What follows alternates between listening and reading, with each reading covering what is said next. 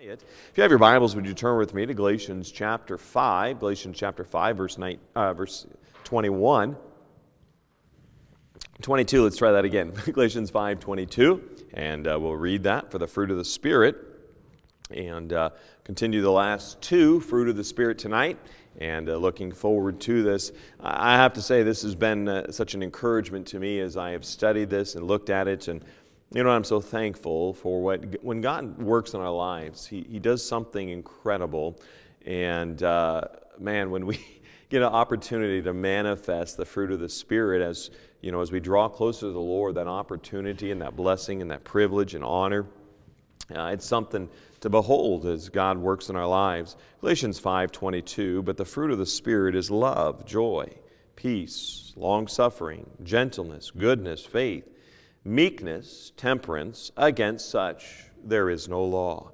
As we think on these truths tonight, let's go to the Lord and ask for His blessing, and then we'll continue our study looking at meekness and temperance tonight. Let's pray. Dear Heavenly Father, Lord, I thank You for this evening. Our Father, I want to thank You for being our gracious and wonderful and amazing Savior. Father, I pray that You would draw our hearts into Thee. I pray, Father, that You'd help me as I preach Your holy word. And Father, I pray that You would just comfort our hearts, encourage us, strengthen us. Father, we need it. We need You. Father, we're nothing without You. And Father, I pray that You would just help us in every area of our lives.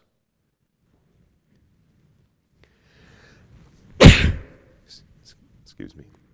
Father, I just ask that You would do a great work tonight. And so we yield it all to Thee. We love You. In Jesus' precious name I pray. Amen. My apologies. Thinking on this, we looked at love, which is an agape love. We looked at joy in the face of adversity. We looked at peace, long-suffering, which is to bear up under being provoked for a long time.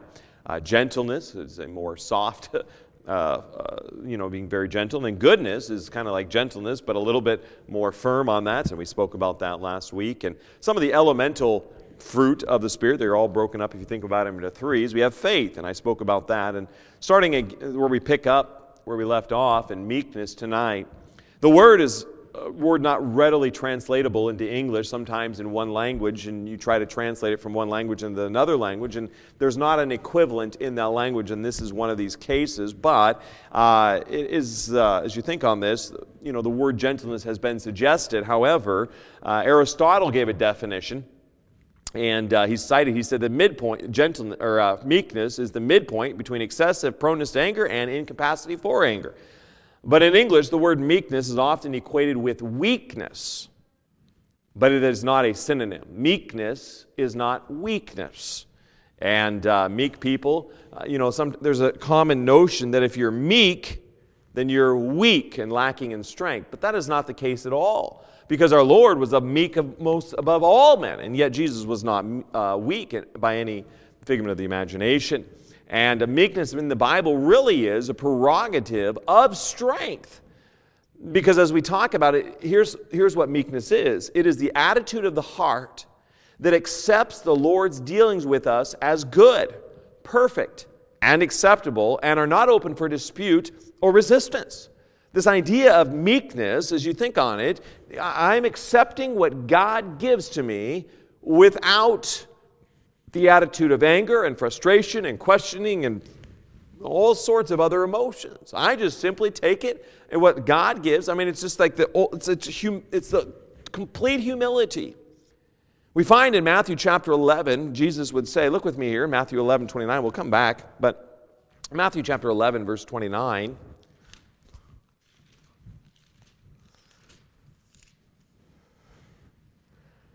Our very Lord, He says, in this idea of meekness, He says, take my yoke. Now, a yoke here is obviously not an egg yolk. It's a yoke like what oxen would have in a field. They put them around their necks, and connected to that yoke around the neck would be, some ropes or something like that, some stirrups, and they're pulling a plow. And Jesus says, take my yoke upon you and learn of me, for I am meek and lowly in heart. night, and ye shall find rest in your souls. And the Lord Jesus Christ's desire was, as he lived here on earth, he had the ability to create a new galaxy. He had the ability to expire this present earth. He had the ability to get rid of it all, and yet he allowed himself to go through all that he went through. He chose to put himself at the complete disposal of the Father. He said, I came to do the Father's will. He displays extraordinary power. He had the power, as we would find, to turn water into wine. No, it's not alcoholic. It would have been. He had the power to multiply loaves and fishes, and my daughter and I were reading about that this morning. He had the power to cleanse a leper. He had the power to command demons, hordes, to be gone out of that, the legion, and he raised the dead. Jesus had unbelievable power. He was not a weak man. In John chapter 19, verse 11, and thinking about this, the Lord Jesus Christ in Matthew 19:11, I'm in Matthew already. Anyways, Matthew 19:11, Jesus on trial. John 19:11, I apologize, not Matthew, I apologize. John 19:11. I was like, that doesn't seem right. I read it wrong. John 19:11. So, when Pilate threatens our Savior, Jesus looks him in the face. Jesus answered in verse 11 of John 19, Jesus answered, thou couldst have no power at all against me, except it were given thee from above. Therefore he that delivered me unto thee hath the greater sin. But he says, listen, Pilate, you don't have any power over me but what God's given to you. When the Sanhedrin sent people to arrest him, all he had to say was, I am. And they fall backwards. John 18, 5 and 6. We can look at that. Go back one chapter. They answered him, Jesus of Nazareth, in verse 4, Jesus therefore, knowing all things that should come upon him, went forth and said unto them, whom seek ye? They answered him, Jesus of Nazareth. Jesus saith to them, I am he. And Judas also, which betrayed him, stood with them. As soon then as he had said unto them, I am he, they went backward and fell to the ground. Jesus is saying, I am Jehovah. In the same sense, look at John chapter 10. He demonstrates really the truth of who he is, a declaration, John chapter 10, 17 and 18. When we think about Jesus being meek and lowly in heart, Jesus was not a weak man. He was not one that they just run roughshod over. In John chapter 10, verse 17, our Lord says, therefore doth my Father love me, because I lay down my life that I may take it again. No man taketh it from me, but I lay it down of myself. I have power to lay it down, and I have power to take it again. This commandment have I received of my Father. So again, this idea of meekness is not that you're like, oh, I'm just a doormat. John even tells us, Jesus, knowing that all things that were now accomplished, that the Scripture might be fulfilled, saith, I thirst. On the cross, Jesus thirsted, but, and when Jesus would say, it is finished, when he says it's accomplished, he's saying it's finished. Jesus finishes all that he came to do, and then they cast lots for his clothing, and here he is on the cross, and yet he stays on that cross to fulfill what God had given him to do. He wasn't complaining and murmuring and trying to get out of it. He bowed his head, gave up the ghost when he died. So we must understand the meekness of the Lord Jesus Christ. It was, to acquiesce, to give of your will to the one who possesses unlimited power. This is what we find. In Acts 2:23, the determinate counsel and foreknowledge of God. Jesus Christ said, I came to do my Father's will. And in that meekness, you said, I'm okay with whatever God sets before me. Jesus Christ would submit to the terrible indictments and the evils that others would do against him. Another individual in the Scriptures who was a very meek man would be Moses. Look with me at Numbers chapter 12, verse 3. As God gives us a definition and really an exaltation of Moses, Moses wasn't always weak. But here he's commended Numbers chapter 12, verse 3. Now the man Moses was very meek. This is Numbers chapter 12, verse 3.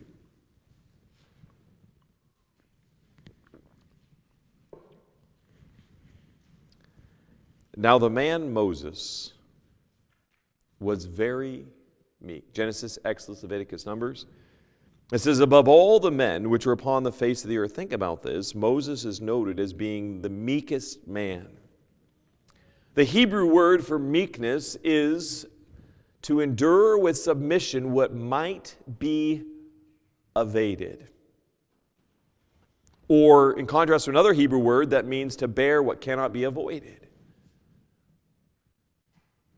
Moses wasn't always meek. We find that when he was in Egypt and he saw the taskmaster kill a Hebrew, he killed the taskmaster. Well, then he ran for his life, and God had to do something in his life while he was there on the backside of the desert for 40 years. I mean, he was learned in all the wisdom, he had all the comforts and all the wealth of the Egyptians. Moses, who was mighty in words and deeds, the adopted son of Pharaoh's daughter.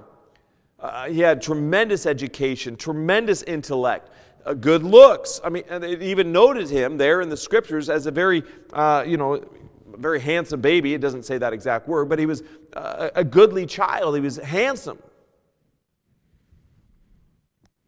But 40 years in the wilderness, on the backside, God has a way of getting our attention when we're in the wilderness, to get a submissive spirit that would mark the many years of his ministry. Think about this. Moses, in his meekness, he would endure for many, many years the malicious tongues of the thousands upon hundreds of thousands of Hebrews that would think, Moses, you brought us out in the desert to kill us. You don't know how many times over and over and over again, Moses, you brought us out in the desert to kill us. Moses, you just wanted to be our king. Moses, you brought us here to kill all of us. I mean, there's all sorts of accusations. He had to deal with it. He had to deal with, his own, he had a bad temper there, and the temper of the people for up to 40 years.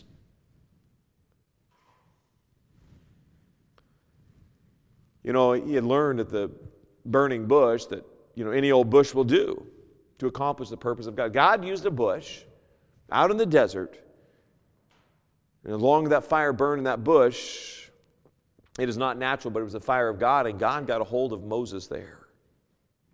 It drew him to a specific attention to the meekness of Moses, which was very personal. Meekness is I'm saying, God, you have all of me, and I'm not going to fight you. I'm okay with the trials that come. I'm okay with the battles that I face. Meekness is I want to honor the Lord. Moses would display such a Christ-likeness of character and a condition, and really with the insults that he would face. Look with me at Numbers 12:10.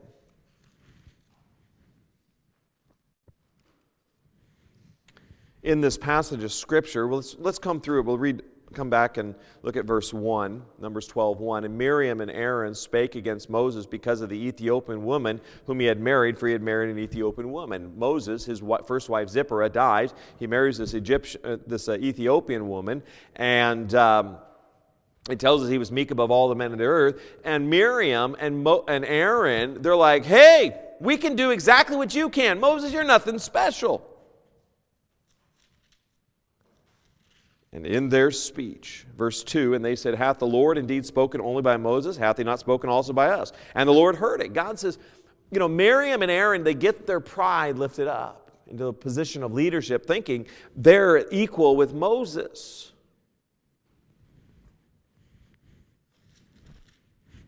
And God shows them, you're not. Moses is my selected leader.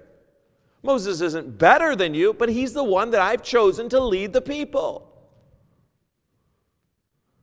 And he shows in the face of his own family coming against him and the insults that he would face. In verse 9, verse 7, my servant Moses is not so, who is faithful in all mine house. With him will I speak mouth to mouth, even apparently, and not in dark speeches. And the similitude of the Lord shall he behold, wherefore then were ye not afraid to speak against my servant Moses. So God is now defending Moses. His own siblings who have been leaders on Israel, but he's putting them in their place. God is. And the anger of the Lord was kindled against them, and he departed, and the clouds, verse 10, departed from off the tabernacle. Behold, Miriam became leprous, white as snow.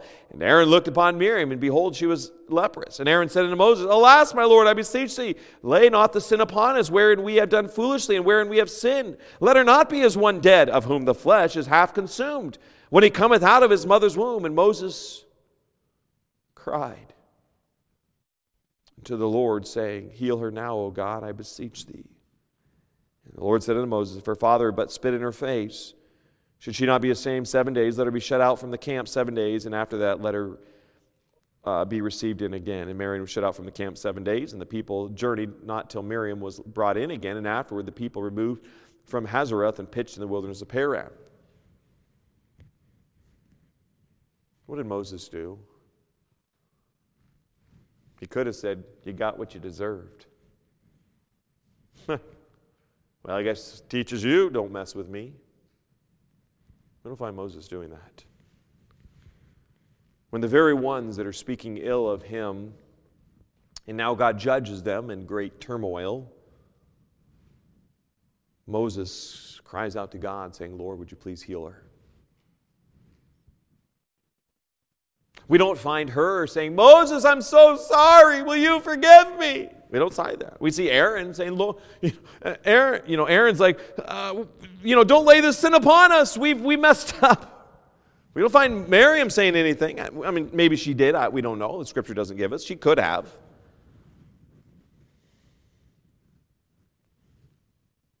The only reason Aaron escaped Miriam's punishment was because he was Israel's high priest. It was unthinkable that as such he should be contaminated with leprosy because Aaron was the high priest. So if he had leprosy, that's a very bad day for him. So God spared him, but Miriam got the leprosy.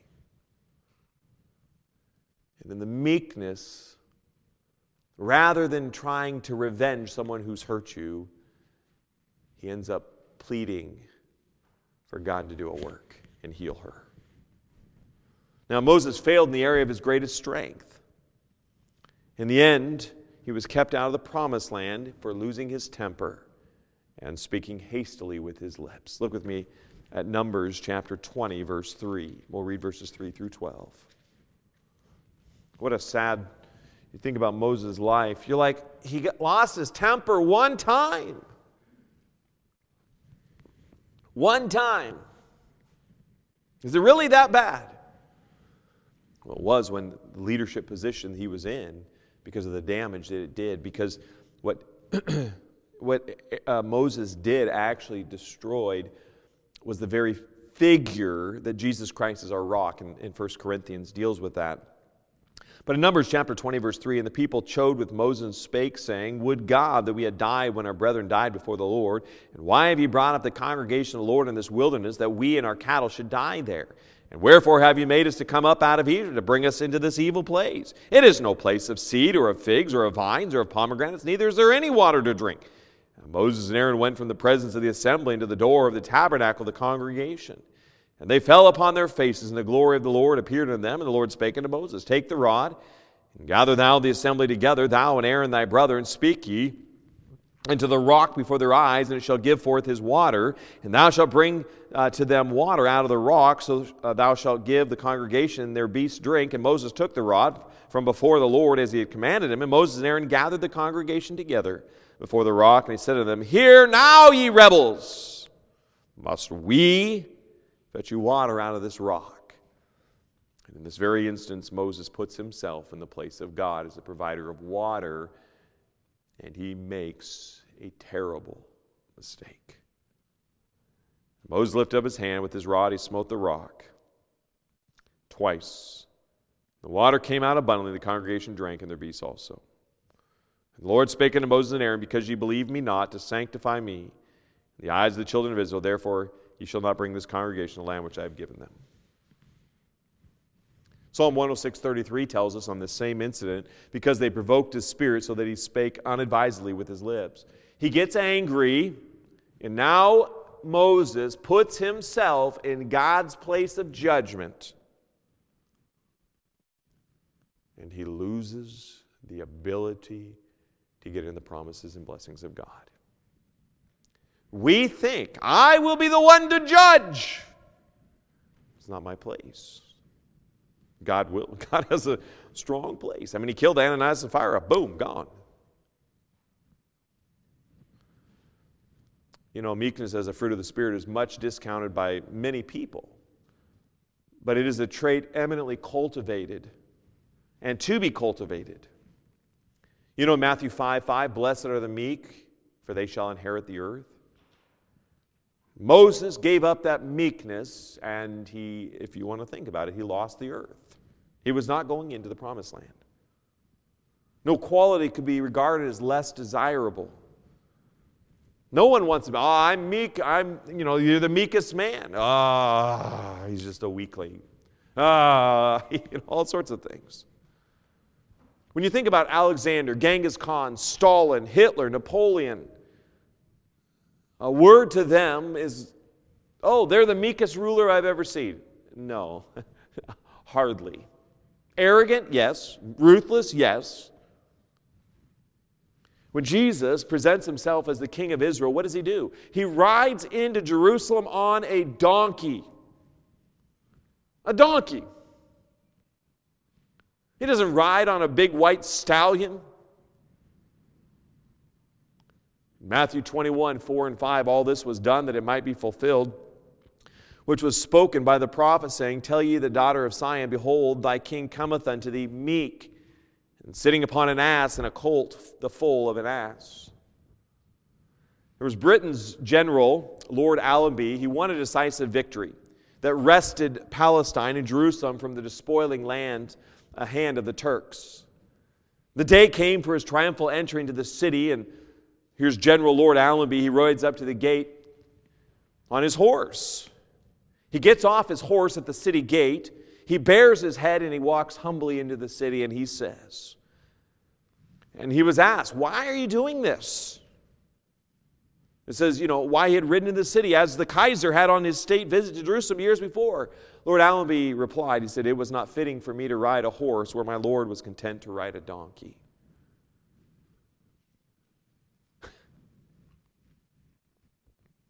Jesus Christ could have come with all of the trumpet sounding of his grandeur.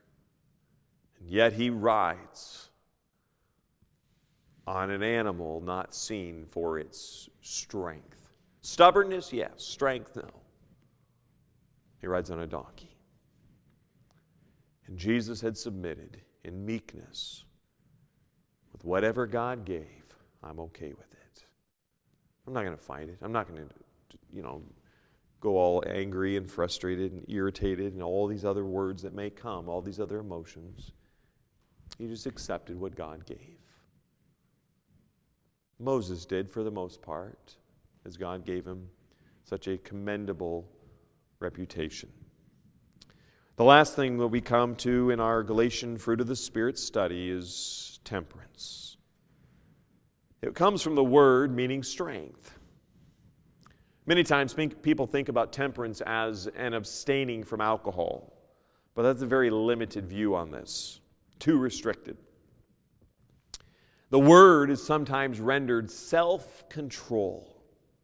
Now, self-control, you can use it as self-control, but in this sense, even lost people can be very controlled over their emotions. There's some lost people, they show, significant more self-control and self-discipline than may even a believer. It means more than this, as the virtue is practiced by the unregenerate and even by the carnal, worldly Christians some areas of their lives. Look with me at 1 Corinthians 9:25. kind of a definition. Looking further at this.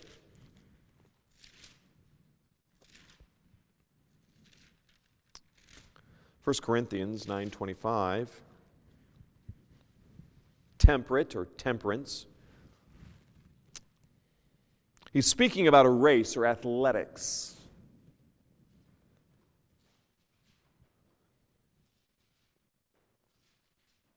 First Corinthians 9:25.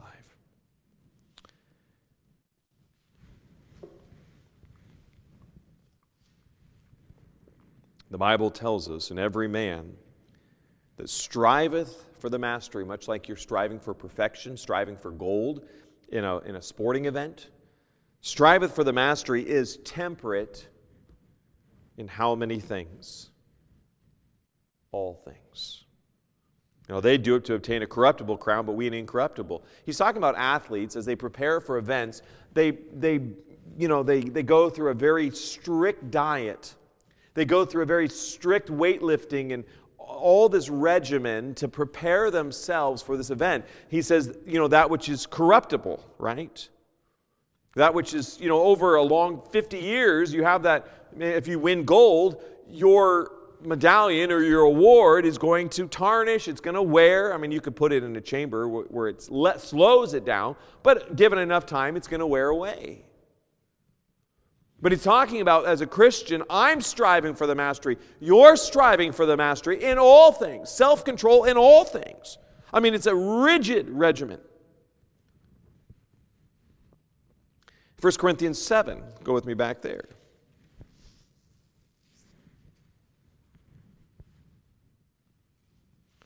I mean, you think about this restraint and this temperance. "I say, therefore, to the unmarried and widows, it is good for them if they abide even as I. But if they cannot contain, let them marry, for it is better to marry than to burn." So this idea here, if it's very difficult and you have a desire for a romantic relationship with the opposite gender, then God says, go ahead and marry. But he said, if you can stay single, it's fine. I mean, if God wants you to stay single, praise the Lord. If God wants you to marry, that's great. But I mean, the Apostle Paul here, if that self-control is going to lead you into sin, God says, hey, it's okay to marry. But the self-control is in all things. Keeping your passions under control. Either in a romantic sense, God's given boundaries for romantic relations within the bounds of marriage. When Paul would stand before Felix and Drusilla, he made his great defense, his first one, before a Roman governor. He not only sought to clear himself of these charges with which he was innocent, but they fabricated him. And he goes after the soul of Felix. Acts 24:25.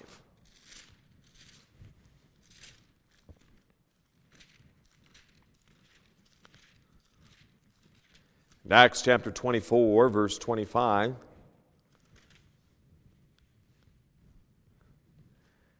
Here is the Apostle Paul speaking to Felix and Drusilla, his wife, which was a Jewess, verse 24 tells us. "And as he reasoned of righteousness, temperance, and judgment to come, Felix trembled and answered, Go thy way, for this time, when I have a convenient season, I will call for thee."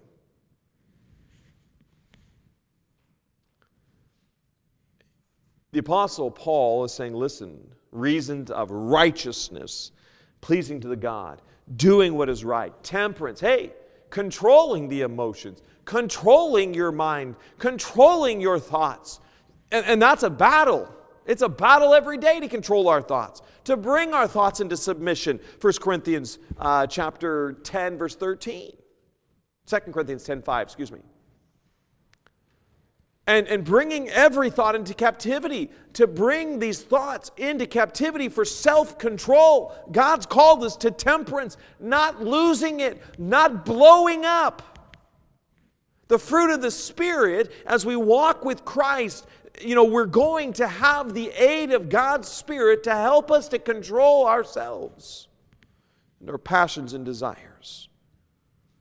There was an Emperor Claudius who was noted for a man of his cruelty and his treachery. Drusilla was the daughter of King Herod Agrippa I. She had walked out on her husband, Azizus, king of Emesa, in order to marry Felix. And here are these individuals that are struggling. And the Apostle Paul knows of the adulterous affair that's happened. He knows of the immorality. He says, listen, you didn't control yourself. You're not righteous before God.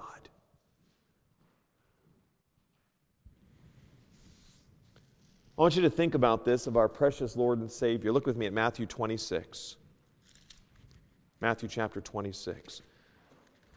Temperance, which is a self-control of all your passions.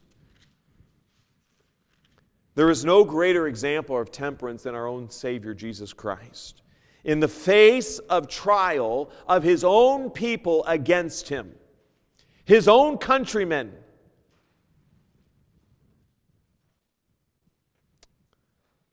Jesus represented the greatest of self-control. In Matthew chapter 26, verse 59. Now the chief priests and elders and all the council sought false witness against Jesus to put him to death, but found none. Yea, though many false witnesses came, yet found they none. At the last came 2 false witnesses and said, This fellow said, I am able to destroy the temple of God and to build it in 3 days. And the high priest arose and said, Answerest thou nothing? What is it which these witness against thee? But Jesus held his peace. And the high priest answered and said to him, I adjure thee by the living God, that thou tell us whether thou be the Christ, the Son of God. I mean, they're bringing his own words against him to destroy him. He's on trial. I'm just thinking, if I'm in Jesus' place, I'm thinking this is the most corrupt, ruthless government. And these are a bunch of lily-livered, weakling politicians. And I'm going to be like, Judge, these guys are a bunch of liars. They're a bunch of false, scoundrels. That's what we would normally do. When someone's bringing such fallacious or such arguments that are in such, they're so false, so wrong, such a lie against your character, and you say nothing. He held his peace. Let's look a little bit farther. Verse 64, but Jesus said unto them, Thou hast said, Nevertheless I say unto you, hereafter you shall see the Son of Man sitting on the right hand of power, and coming in the clouds of heaven. Then the high priest rent his clothes, saying, He hath spoken blasphemy. He tears his clothes because Jesus is now saying, I'm God. What further need have we of witnesses? Behold, now ye have heard his blasphemy. What think ye? They answered and said, He is guilty of death. Then did they spit in his face and buffeted him. They punched him. And others smote him with the palms of their hands, slapping his face, punching, all sorts of things he endured. Saying, Prophesy unto us, thou Christ. Who is it that smote thee? And here he is blindfolded, and they're punching him, and they're slapping him. They're making all fun of him. Oh, Jesus, ha, ha, ha, who hit you? Whack! Oh, Jesus, who hit you? And they just keep doing this over and over and over again. He's all bloodied as he's being beaten. And Jesus had the self-control. He could have called the angels. He could have struck them down with lightning. He could have killed their bodies and just be like, You're dead, you're dead, you're dead, you're dead. But he doesn't do anything. They stood and vehemently accused him. And in the meekness to do the Father's will, and in the temperance to withstand it, he says nothing. Luke chapter 23.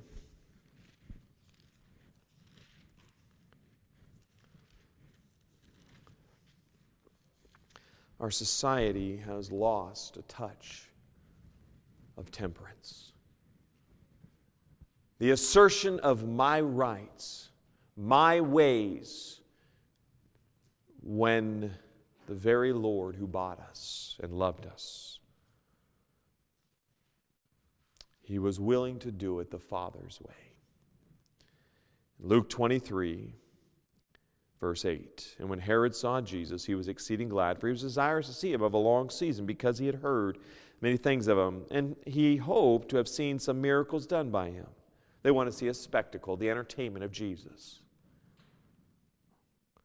Then he questioned with him in many words, but he answered him nothing, and the chief priests and scribes stood vehemently accused him.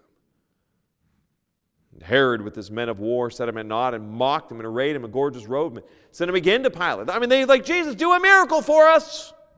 He could have. But in self-control, to not try to vindicate himself or try to get himself, oh, wow, look at the powerful man. They've seen it. They've heard it. They've known what Jesus has done. They've known about Lazarus who rose from the dead. All of this stuff is known, but they want a spectacle of entertainment before them. They want the circus of the healings and all that stuff right before them. And Jesus says nothing. There's torment after torment after torment. Nothing would disturb Jesus Christ's self-control. The calm poise with which he confronted Pilate. He seldom even broke silence upon that which he was even dealing with. The scourging, the continual mockery, the unjust and cowardly sentence, the betrayal by one of your own close friends, the preference of a convicted thief for an innocent Jesus, only to send him to crucifixion. After all the love that Jesus had given to the people, and all the people he had touched their lives, they still yell, crucify him. And the ones who were there with him the closest, they're not on trial with him. It's not worth it. I'm out of here.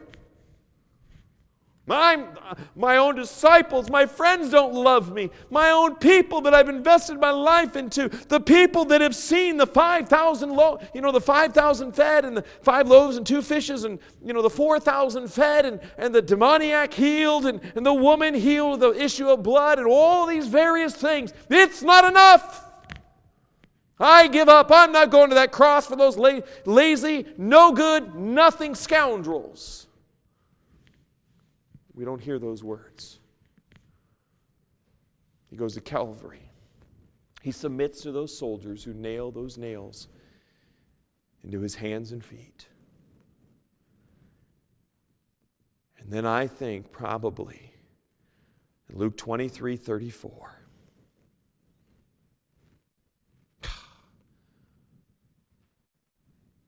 then said Jesus.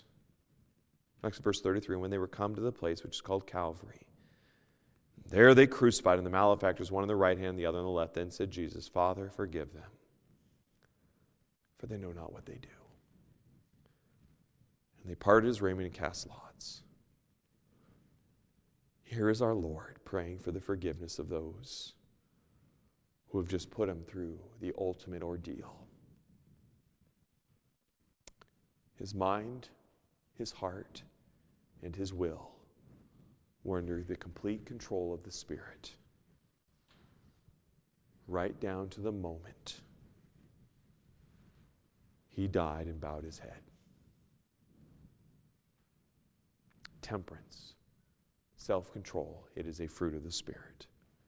It is not a result of the mind, the emotions, and the senses being brought under the control of the human will. It is a result of the human will being brought under the control of the Holy Spirit of God. It is impossible to be temperate apart from the Spirit of God. It's impossible to be meek. Faith, all of these fruit of the Spirit. If we don't submit, we have to submit. A delightful person to meet is an individual who's under the power of the Spirit of God, manifesting the fruit of the Spirit. This person is loving, full of joy, calm, peaceful, patiently submissive to God at all times, under all circumstances, gentle, good, dependable, strong, and above reacting when provoked.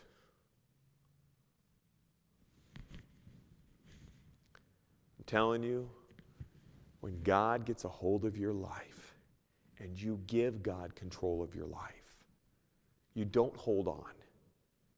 You don't say, it's my life. You submit and surrender.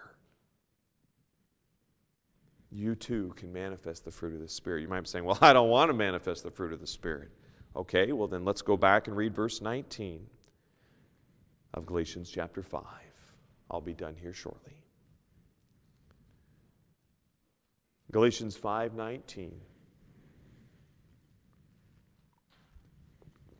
Isn't it pretty humbling as you think about the fruit of the Spirit here? You're just like, God's still working on me. In Galatians chapter 5, verse 19. I don't want the fruit of the Spirit. I don't want to do it God's way. I don't want to submit. I don't want to surrender. Okay, let's go to verse 19. This is what you're going to do.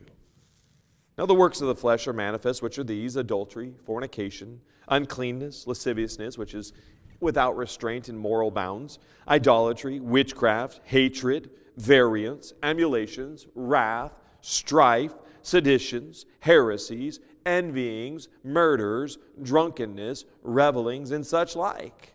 Of the which I tell you before, as I've also told you in time past, that they which do such things shall not inherit the kingdom of God. God says that's going to be in your life. You're like, why is there so much strife? Why is there so much drama? Because you're working in the works of the flesh. And you're not yielded to the Spirit. It's not until you yield to the Spirit and abide in Christ, John chapter 15, that you can manifest the fruit of the Spirit. It's exciting. And we're like, I hope that the fruit of the Spirit and what we have here is the aspiration or the desire, like a focus, a future desire, the aspirations. That's what I want. Who doesn't want love? Who doesn't want joy? Peace, long-suffering, gentleness, goodness, faith, temperance, meekness. Who doesn't want that in their life? And it's readily available if you'll yield your body, your mind, your emotions, your will to the Spirit of God. But as long as you cling on to your control of situations and don't submit and surrender, my friend, you're going to be stuck in verses 19, 20, and 21. And you'll keep on repeating those very same things over and over and over again. If you're here this evening and you've never accepted Christ, my friend, you'll never know what it is to have the fruit of the Spirit because you don't have the Spirit of God. You know, we're all sinners. All of us are evil. All of us are wicked. All of us deserve hell. And my desire tonight, and God's desire, God's not willing that any should perish. God's desire for you tonight is to call out to God, Lord, I am a sinner. And Lord, I put Jesus on that cross. It's my sins I'm guilty for putting him there. I know I deserve hell. And Father, would you please forgive me of all my sins? I'm guilty. And be my Savior. My friend, if you'll do that, God will forgive you. And Christian, as we talked about meekness tonight, you just readily accept what God gives you. You're not trying to squirm. You're not trying to find a loophole or detour. You're trying to do it God's way, God's bounds. And then in temperance, the self-control, to not let your emotions and passions out of control, you'll just submit and do it what God's called you to do. As you think on these truths tonight, if I could have Mrs. Pat come forward for a time of invitation, please. Next week, we'll look at, really how we can cultivate this fruit, and we'll talk about that as we move forward. But the fruit of the Spirit is readily available to all believers. It doesn't matter your economic level. It doesn't matter your academic level. What matters is of a complete surrender and submission of your life to the Lord. Without a demand, I'll do it my way. I'll do it God's way. As the music plays this evening, and heads bowed and eyes closed, I trust that you just pray and talk with the Lord. however He may have spoken to you this evening.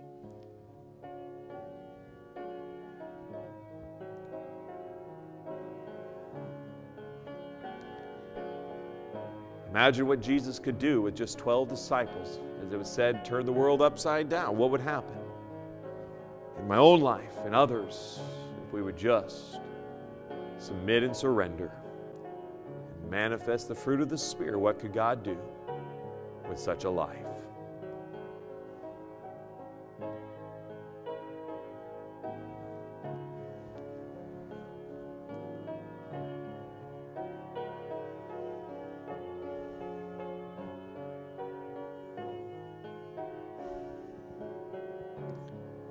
If you've never accepted Christ as your Savior this evening, I encourage you, please, don't leave without settling that most important of all decisions.